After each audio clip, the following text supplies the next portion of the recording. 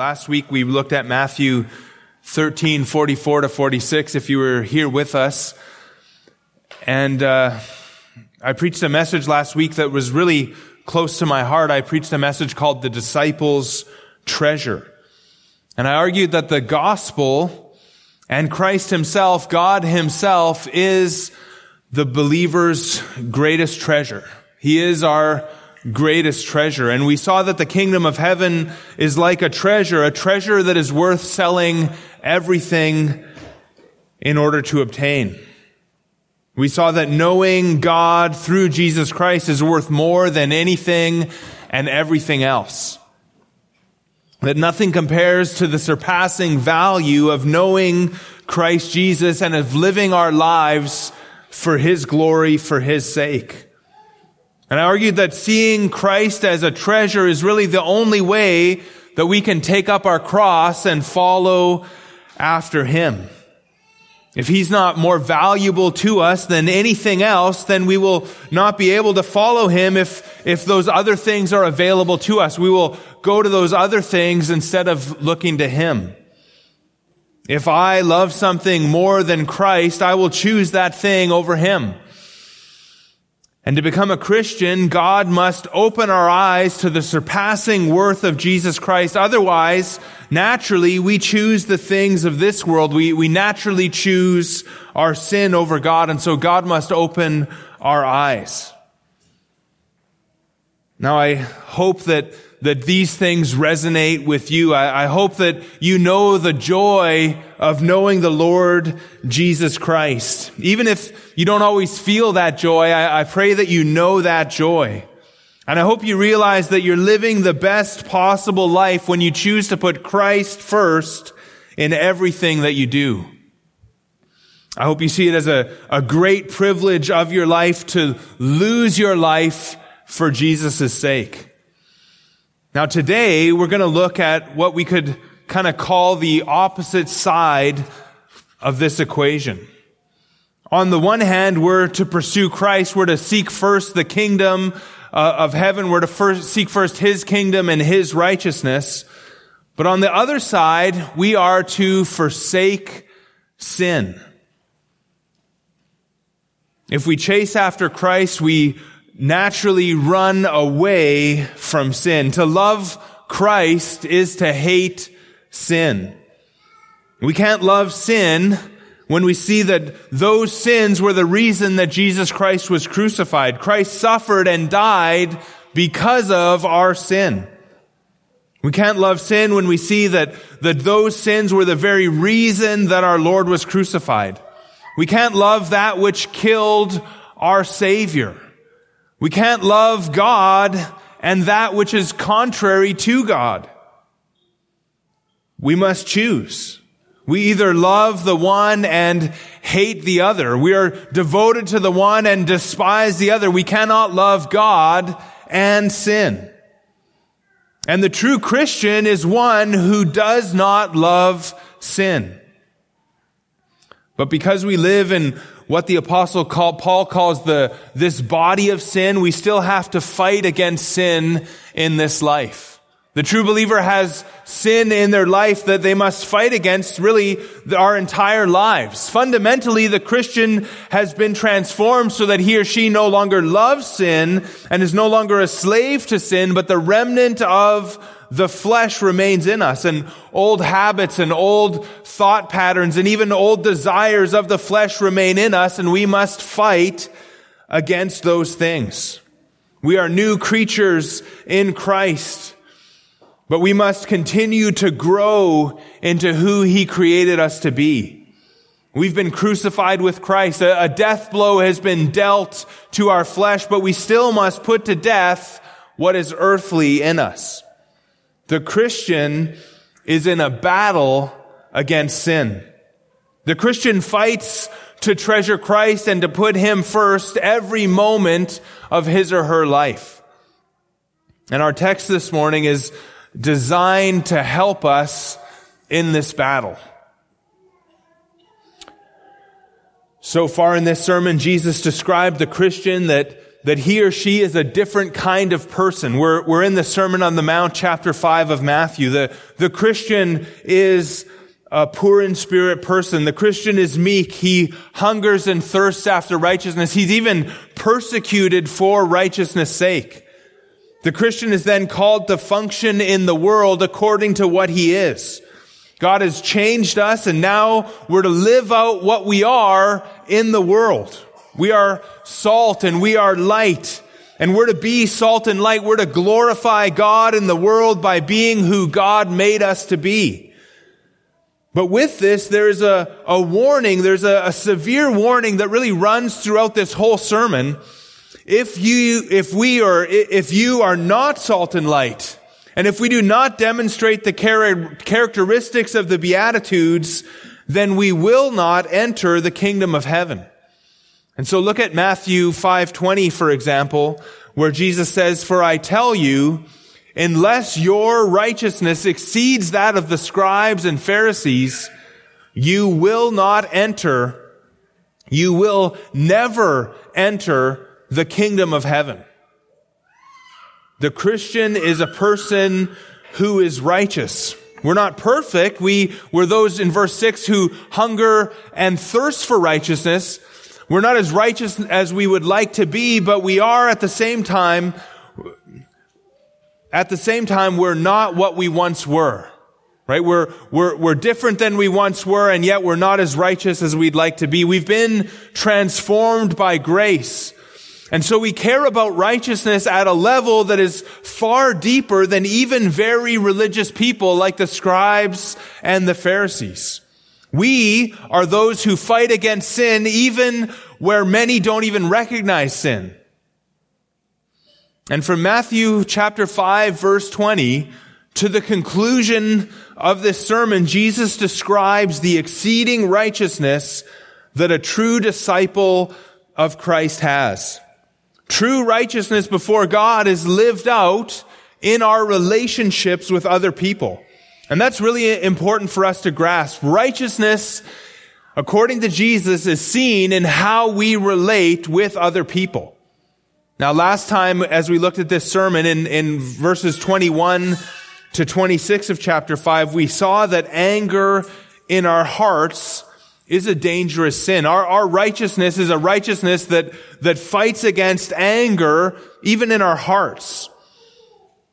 We saw the extent to which we are called to go in order to be at peace with all men. And today we're going to look at verses 27 to 30, where we see the dangers of lust and what we must do to fight against it. I called this message Righteousness in Relationships Part 2, and this part is the part on lust. And all of these next few verses are going to be righteousness in relationships in various ways, but this is Righteousness in Relationships Part 2, and we're dealing with the topic of lust here. Look at verse 27. This is our text for this morning. You have heard that it was said, "You shall not commit adultery." But I say to you that everyone who looks at a woman with lustful intent has already committed adultery with her in his heart. If your eye causes you to sin, tear it out and throw it away. For it is better that you lose one of your members than that your whole body be thrown into hell. And if your right hand causes you to sin, cut it off and throw it away. For it is better that you lose one of your members than that your whole body go into hell. Now, these are some of the strongest words in Scripture on the dangers of sin. You know, I can't think of another passage that more forcibly exhorts us to put sin to death. In this text, our Lord presses upon us the depth of holiness that we are called to as His disciples. He shows us the length to which we must go to root out sin in our lives. Plus, He warns of the dangers of being careless or lackadaisical in this area. You know, this is not something that we can afford to be wrong on. Jesus repeats twice, your whole body be thrown into hell, or your whole body go into hell. The Lord does not take this issue lightly, and neither should we. Without the righteousness that the Lord calls us to here, again, we will never enter the kingdom of heaven. Now, as we look at this text, we're going to divide it into two sections, and we're going to see two aspects of the Christian's righteousness. Two aspects of the Christian's righteousness. And the first one is that our righteousness must be an internal righteousness of the heart. Our righteousness must be an internal righteousness of the heart. And we're going to see that in verses 27 and 28. Our righteousness must be, and we're going to see two ways that our righteousness must be. First of all, the internal righteousness of the heart. And we saw this same emphasis last time in verses 21 and 22, where Jesus warned about the danger that anger in the heart, and that anger in the heart made one liable to the judgment of hell. Anger is murder of the heart. God judges not only the outward actions, not only the outward action of, say, murder, but even the inward heart of anger. God judges the outward actions and the inward thoughts and intentions of our hearts. And so Hebrews 4:13 says, "No creature is hidden from his sight, but all are naked and exposed to the eyes of him to whom we must give an account." God sees our hearts. Just before that, Hebrews 4:12 talks about how God's word discerns the thoughts and intentions of the heart. And so what happens inside our thoughts and our imaginations is not hidden from God. Others might not see it, but all are exposed to his holy eyes. And God will bring every deed into judgment. That's Ecclesiastes 12:14. God will bring every deed into judgment with every secret thing, whether good or evil.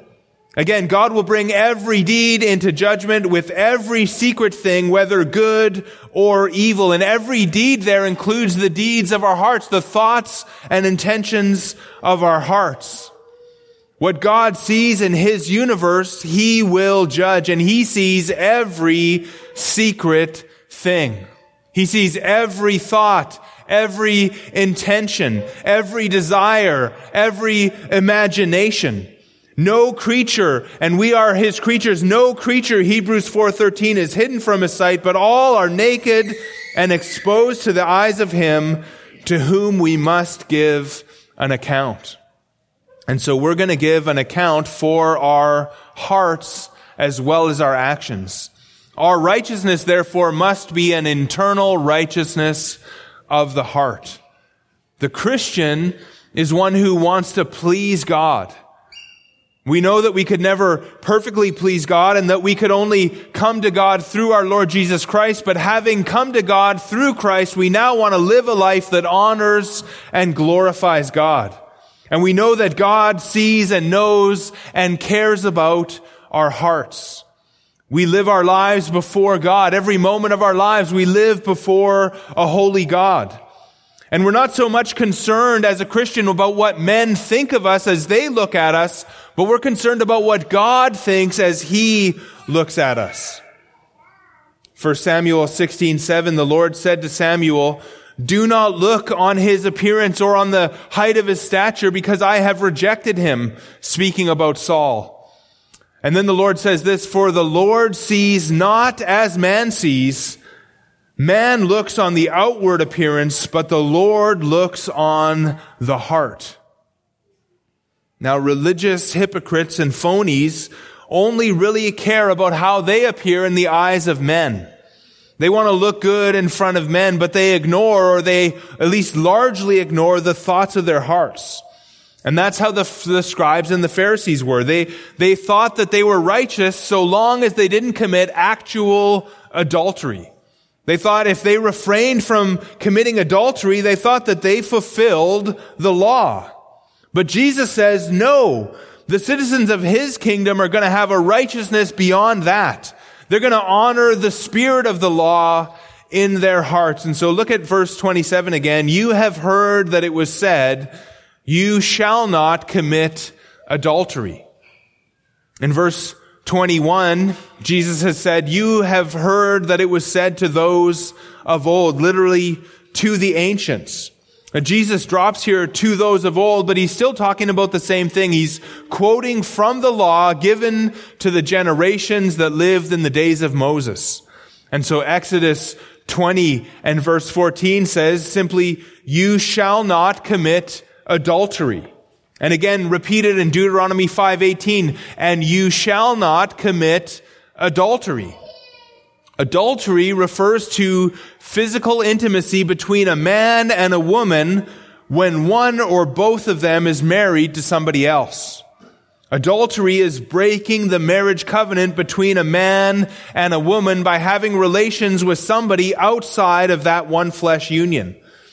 Adultery breaks covenant with the marriage partner, a covenant that is made before God. And by breaking covenant, I mean that adultery violates the commitments that are made in the marriage vows. In marriage, God joins two people in a one flesh union in which those two agree to be faithful to one another for life. And adultery violates that agreement in the worst possible way. Now, the Pharisees and the religious hypocrites of Jesus' day, they would not commit adultery. They were committed to not committing adultery, but many of them would divorce their wives so that they could marry another woman and then have intimacy with her. And so they found a way, at least in their own minds, around the law. And they also apparently had really no concern with thinking about other women and fantasizing about them in their minds. One of the schools of the rabbis even taught that you could divorce your wife and marry another if you found a prettier woman who is willing to marry you. And to this kind of thinking, Jesus applies the true spirit of the law and the true standard of righteousness when he says in verse 28, but I say to you that everyone who looks at a woman with lustful intent has already committed adultery with her in his heart. And so again, sin is not merely the outward action, but sin includes the internal, inward desire. Now let's note a few things about verse 28 as we look at this. Jesus is once again here showing his authority. When he says there, I say to you, or but I say to you, there's an emphasis on his own words. We could translate this, but I myself say to you. Jesus puts his own words on par with and even above the word of God given to the generations of old. As the one who fulfills the law, as the Messiah, we expect him to be the true interpreter of God's law. And Jesus here lays down for us what kind of righteousness God demands. Now next, notice that Jesus says, everyone who looks. Everyone who looks at a woman. Now, this is not only for married men. This adultery could include single men, could include young unmarried people. And that's what we get from the word everyone there. Everyone who looks at a woman. And by the way of application, everyone could even include women in this sin. And so this command by our Lord is for everyone. Everyone who looks is a way of grouping the people into a category. Everyone who belongs to this group that looks with lustful intent is guilty of something. And what are they guilty of? They have already, the Lord says, committed adultery in their hearts. Now the word looks in our text, the word says everyone who looks. That word looks is in the present tense. Now the present tense here can mean one of two things. And I think it actually ends up including both of these things, but looks could mean that this looking is an ongoing, continuous action. Right? This is another way of saying this looking with an ongoing, continuous action might be a word like gawking or, do you know the word gawking? Okay, gawking, kind of, jaw open, kind of a looking, a staring. I asked the guys for the Plowtage word for this, and this is glorn. Do you guys know glorn? I have no idea. I was a little nervous actually that you guys might be tricking me, but, so everyone who looks like kind of in an ongoing, continuous way. And now another way to understand the present tense here would be to understand it as a habitual practice. The idea that this is kind of a constant pattern in somebody's life. And the purpose of this look is literally to desire her or to lust for her. The ESV translates it with lustful intent, or the New American Standard with lust for her. The Holman Christian Standard, that whoever looks or everyone who looks to lust for her. Or the updated version of that, the Christian Standard Bible, looks at a woman lustfully. And those are really all the idea of this word. Again, the reason for the look is lust in the heart. And whether the look is an ongoing action or a habitual one, either way, if the purpose is to lust, or to have lustful thoughts, or to fantasize about this other person, Jesus says this is sin. Now the word lust there is simply the word for desire, and it can be for any kind of desire. In this context, lust is the right translation, but we shouldn't limit this too much. Jesus is speaking against really every kind of sin here, every kind of desire of another person. In fact, really what it seems like Jesus is doing is he's speaking very much in the line of what we call the 10th commandment, which is this, Exodus 20 verse 17, you shall not covet your neighbor's house. You shall not covet your neighbor's wife, or his male servant, or his female servant, or his ox, or his donkey, or anything that is your neighbor's. To covet is, again, to desire. Now, one might covet a neighbor's wife for any number of reasons. They tell me that women typically aren't as attracted to the outward appearance as much as men, but if we want to apply this to women, we could apply it this way. Looking to desire another woman or another man could include any number of reasons, right? It might not only be physical attraction, but it could be anything from physical attraction and a desire for sexual gratification to other kinds of attraction like character, personality, wealth. You could covet another man's husband because they're wealthier or because they have certain kinds of skills like cooking or cleaning or work ethic, or really anything that you could think of could kind of come into this idea of looking at a person with desire. To look at someone else who is not your wife or your husband with a desire for that person is a form of adultery in the heart.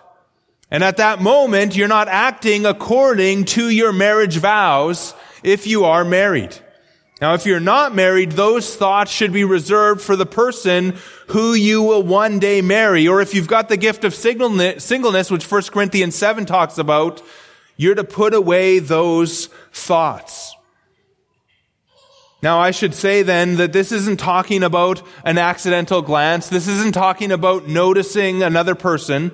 Even the Holy Spirit said about Esther in Esther 2:7, the young woman had a beautiful figure and was lovely to look at.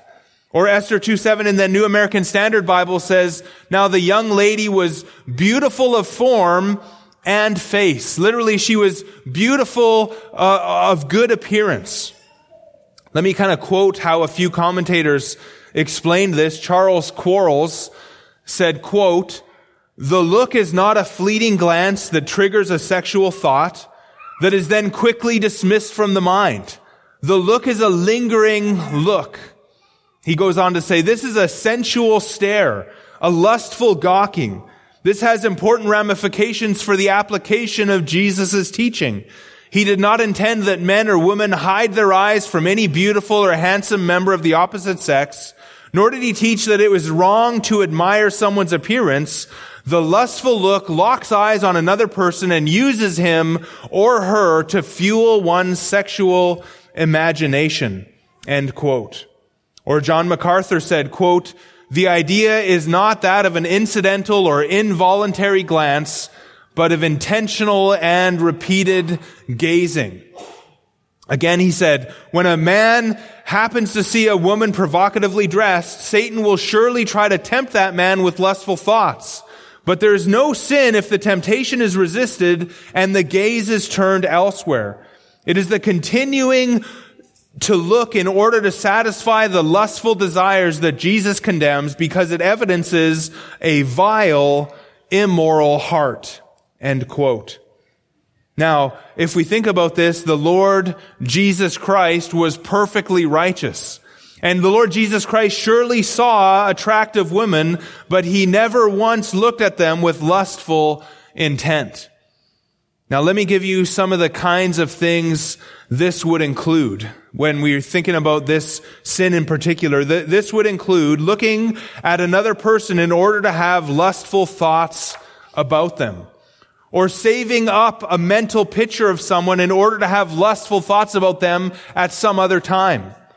This would include lingering looks at people for lustful intent in other non-real, non-live situations, like pictures in books or magazines or movies or on the internet websites or video games or other similar kinds of places where there's more opportunity for extended kinds of looks. Any kind of imagining, meditating on, fantasizing about somebody real or imagined would be included in this sin. You see, whether you carry through with the thought and commit actual adultery or not, just having the desire in your heart, that itself is sin. Again, but I say to you that everyone who looks at a woman with lustful intent has already committed adultery with her in his heart. Now, I think very many people would be willing to admit that we are called to have an internal righteousness of the heart, and even be willing to acknowledge that this adultery of the heart is sin. But a great majority of people will not take Jesus' words here seriously enough. Adultery in the Old Testament was punishable by death. According to Jesus in the next two verses, we'll see that adultery of the heart is punishable by spiritual death. The sin of the heart, the sin of lust in the heart, if not forsaken, leads to hell. The Apostle Paul said it this way, and actually, why don't we turn to these passages? Let's go to Ephesians chapter 5. I want you to see these and feel the weight of these passages. Go to Ephesians 5 and verse 5.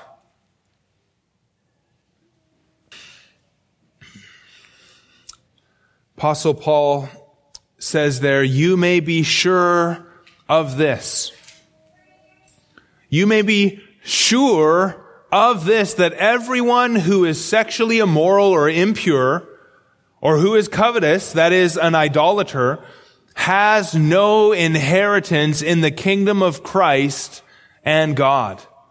And then he says, "Let no one deceive you with empty words, for because of these things," the sexually immorality, impurity, covetousness, idolatry, "because of these things, the wrath of God is coming upon the sons of disobedience." And so the Apostle Paul says, if these things are in your heart and these things characterize you, then you are a son of disobedience, and do not be deceived. You will have no inheritance in the kingdom of Christ and God. Now let's go to 1 Corinthians chapter 6. Go to 1 Corinthians 6, another parallel passage. And we'll start there at verse 9. 1 Corinthians 6:9. "Or do you not know that the unrighteous will not inherit the kingdom of God? Do not be deceived. Neither the sexually immoral, nor idolaters, nor adulterers, nor men who practice homosexuality, nor thieves, nor the greedy, nor drunkards, nor revilers, nor swindlers will inherit the kingdom of God. And such were some of you, but you were washed, you were sanctified, you were justified in the name of the Lord Jesus Christ and by the Spirit of our God. And so there's hope if you are one of these things. There's hope for you to turn. But if you remain as one of these things, you are the unrighteous and you will not inherit the kingdom of God. And again, Paul emphasizes this idea, do not be deceived about this. There's a washing that happens in the Lord Jesus Christ that cleanses us from sin, that makes us turn away from these things. Now, a man or a woman might still struggle with some of these things as a Christian, but there should be a growth out of these things, and our lives should be characterized by righteousness and not by unrighteousness. Now let's go to one more, and that's in Galatians chapter 5. And when we see this same thing repeated 3 times in the New Testament, and even in our passage, it should cause us to have a certain amount of fear about these sins. Galatians 5:19 says, "Now the works of the flesh are evident: sexual immorality, impurity, sensuality, idolatry, sorcery, enmity, strife, jealousy, fits of anger, rivalries, dissensions, divisions, envy, drunkenness, orgies, and things like these. I warn you, as I warned you before, that those who do such things will not inherit the kingdom of God." Again, it's those who do such things, present tense, those whose lives are characterized by ongoing, continual, habitual practice of such things. Such, Paul says, will not inherit the kingdom of God.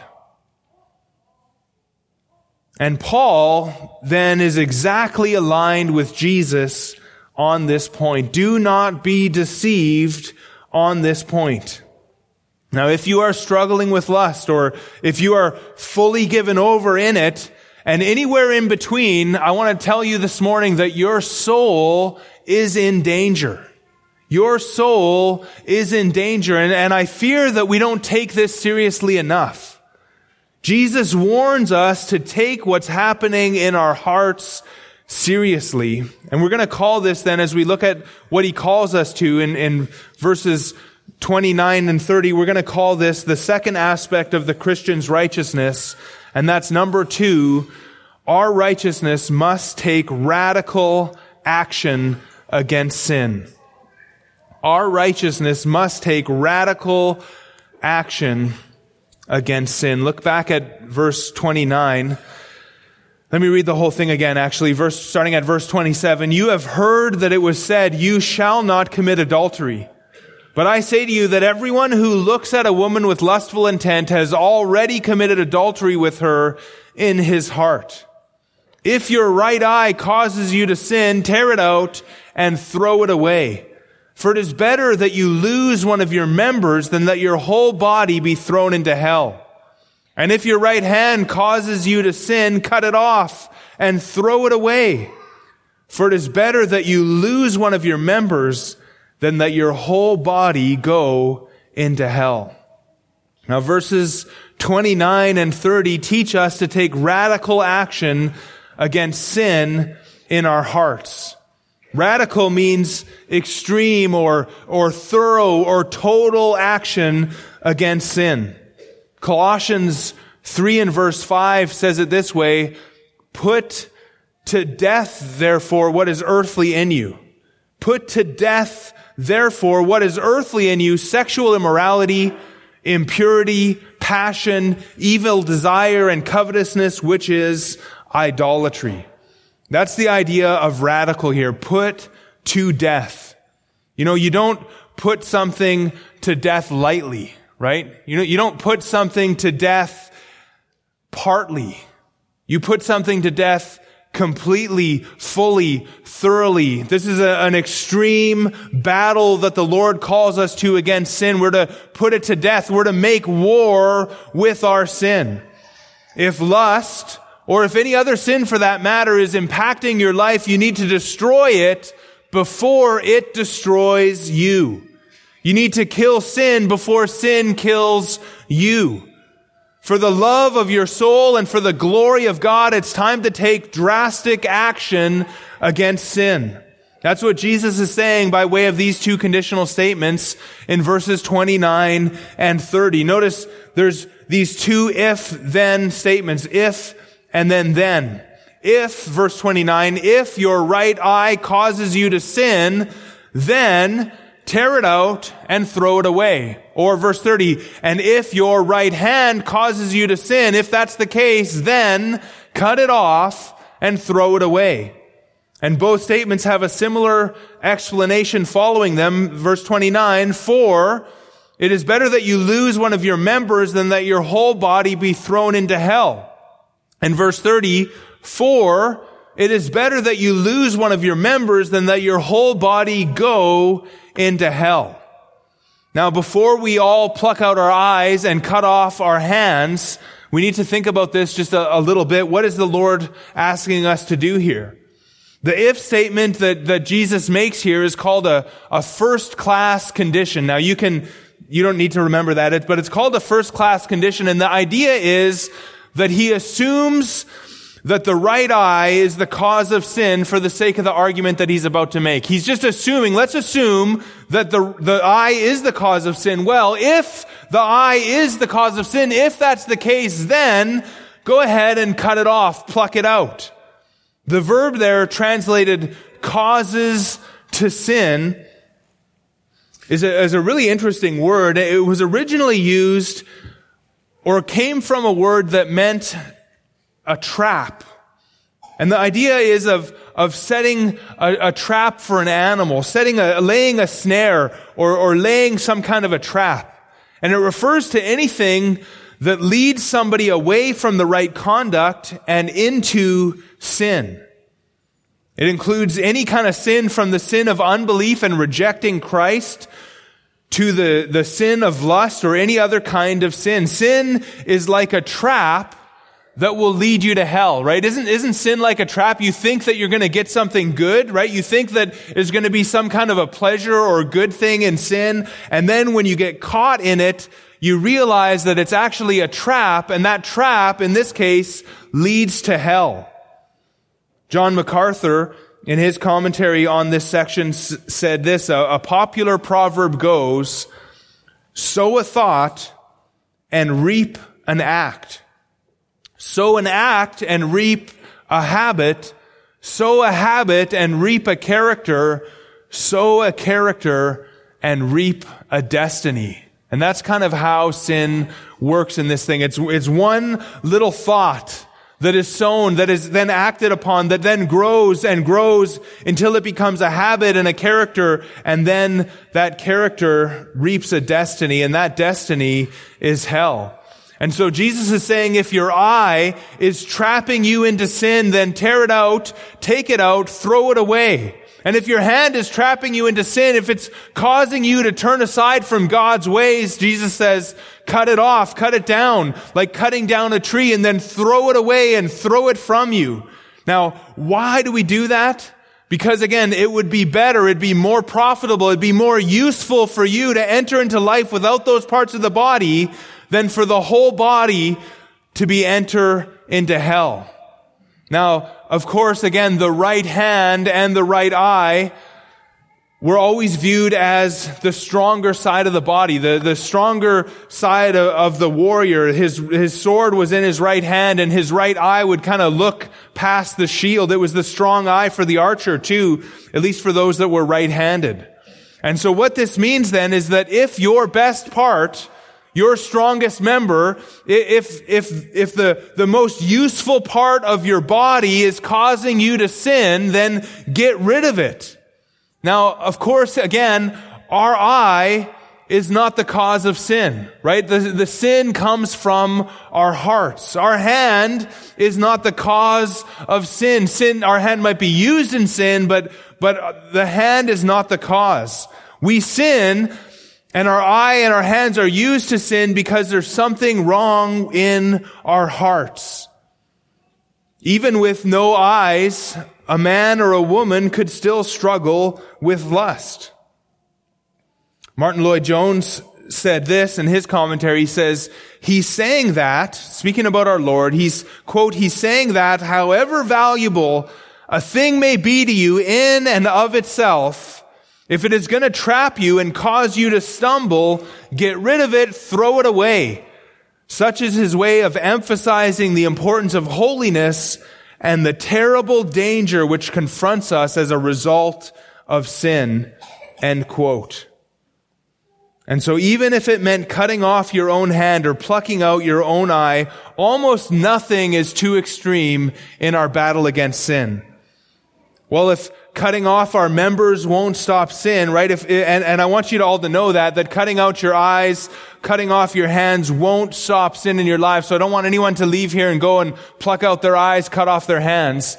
You know, there's an unfortunate story about an early church father named Origen who actually emasculated himself early in his Christian life because he was so serious about this fight against sin in his life that he realized years later that it didn't actually do anything in his fight against sin, and he regretted that thing. Sad story. But that's the kind of devotion that we're called to here. This is how seriously the Lord wants us to take sin. And so, first of all, what the Lord's calling us to is to get rid of all occasion for sin. Wherever you are tempted to sin, if you can possibly avoid that place, get rid of that opportunity. Examples might be, avoid the magazine aisle of a store. Or don't go to that store if you can't avoid going to that aisle. If you can't keep off certain sinful websites, then get rid of your computer or get rid of your internet and get rid of your smartphone. Get some kind of program installed that keeps certain images from appearing on your computer. There could be times where you need to take a lower paying job to keep you from certain opportunities to sin if your job is providing opportunities for you to sin. Now, you may notice that of all these examples I give, none of those things are actually going to change your heart. They won't, but they can keep you from the opportunities to sin while you work on your heart. Now, we're dependent on God really to change our hearts, but our job, what we're called to do, is to starve the things that tempt us into sin. And we're to pray and ask God to remove the idols in our lives that draw us into sin, and we're to pursue holiness in our lives. In Psalm 119, verse 37, listen to the prayer of the psalmist. He says, "Turn my eyes from looking at worthless things or vanity, and give me life in your ways. Confirm your servant in your promise that you may be feared." Or the same verse in the New American Standard Bible says, "Turn away my eyes from looking at vanity. Revive me in your ways. Establish your word to your servant as that which produces reverence for you." That's kind of the idea, that we're to pray that the Lord would change our hearts and turn our eyes from looking at things that are vanity. Job said it this way, Job 31, he says, "I have made a covenant with my eyes. How then could I gaze at a virgin? What would be my portion from God above and my heritage from the Almighty on high?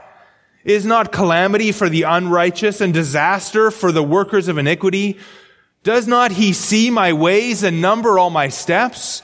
If I have walked with falsehood and my foot has hastened to deceit," he says, "let me be weighed in a just balance and let God know my integrity.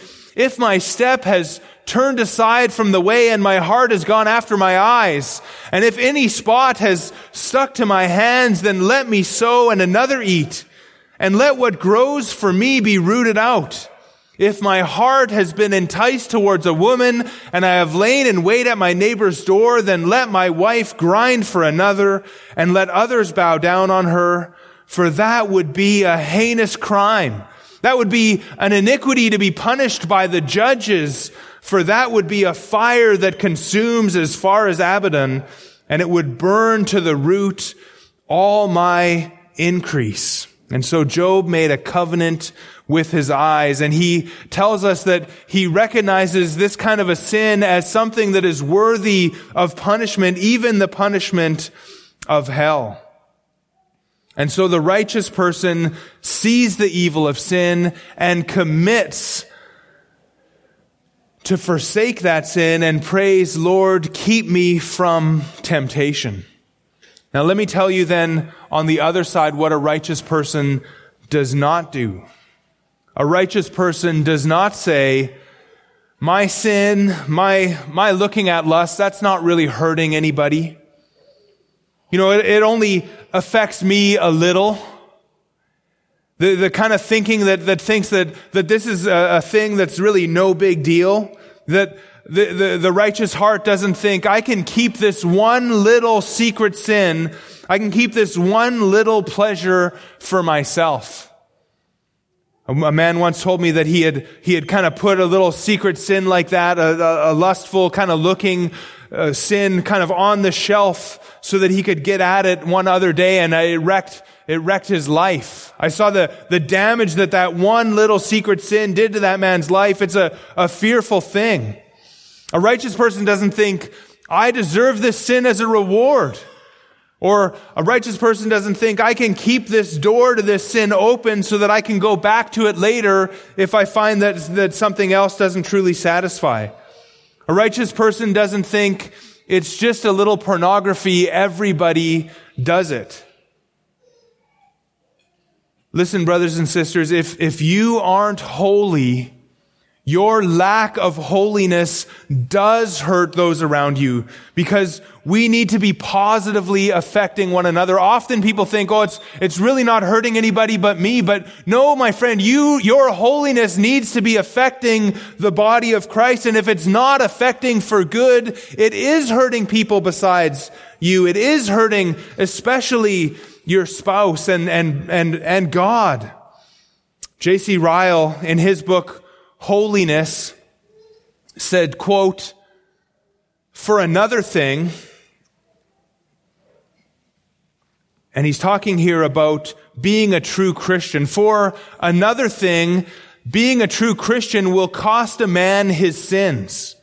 He must be willing to give up every habit and practice which is wrong in God's sight. He must set his face against it, quarrel with it, break off from it, fight with it, crucify it, and labor to keep it under whatever the world around him may think. He must do this honestly and fairly. He says there must be no separate truce with any special sin which he loves. He must count all sins as his deadly enemies and hate every false way. Whether little or great, whether open or secret, all his sins must be thoroughly renounced. He goes on to say, he says, this also sounds hard. I do not wonder. He says, our sins are often as dear to us as our children. We love them. We hug them. We cleave to them and delight in them. To part with them is as hard as cutting off a right hand or plucking out a right eye, but it must be done. Now, last week I told you that if we don't receive Christ as a treasure, we cannot be his true disciple. But today we've seen the converse truth that if we don't forsake our sins, we cannot treasure the Lord Jesus Christ. Jesus warns us that unrepentant sin leads to hell.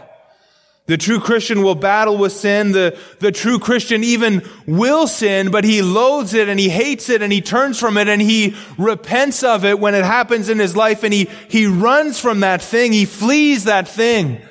Jesus warns us that if we don't forsake sin, our whole body will be thrown into hell. Our whole body will go into hell. And so, friends, don't take this lightly. You know, many will discover on that day of judgment that they never truly hungered and thirsted for righteousness. Many will discover on that day of judgment that they were not truly Christians. And this teaching of our Lord then really, I believe, condemns all of us. We've all sinned and fallen short of the glory of God. Martin Lloyd-Jones closed his sermon on this text with this quote, God forbid that any of us should be able to look at this holy law of God and feel satisfied. If we do not feel unclean at this moment, God have mercy on us. And he went on to say, we must listen to the teaching of the blessed Son of God and examine ourselves, examine our thoughts, our desires, and our imagination. And unless we feel that we are vile and foul and need to be washed and cleansed, unless we feel utterly helpless with a terrible poverty of spirit, and unless we are hungering and thirsting for righteousness, I say, God have mercy on us. Martin Lloyd-Jones was right. This text shows us the internal righteousness of the heart that God demands, and it also shows us that we must take radical action against sin. And all of it together shows us that we could never earn God's favor apart from the Lord Jesus Christ. Only in Jesus Christ can we stand before God. Only in Christ can we have this level of righteousness in our lives. Only in Christ can we be who we are called to be in this Sermon on the Mount. We're going to respond to the message today by singing "In Christ Alone." He is our only hope. He's the only one who can give us this victory. He's the only one that can free us from sin. He's the only one that can change our hearts to treasure Him and to turn from sin the way that God truly deserves. Well, let's pray together as the worship team comes up. Lord, we thank you for these strong words against sin. We pray, Lord, that in Jesus Christ you would forgive us of our sins and cleanse us of our sins and make us holy for your sake. Lord, we pray for any that are here today that are struggling with sin, that maybe don't even know you and aren't saved. We pray that you would draw them to yourself, make them see the danger of their sin, and help them to turn to you this morning. We pray for any of us who are struggling with sin, that you would give us victory and give us the resolve to turn from sin with the vigor that you'd call us to in this passage. Lord, make us holy for your glory. We pray in Jesus' name. Amen.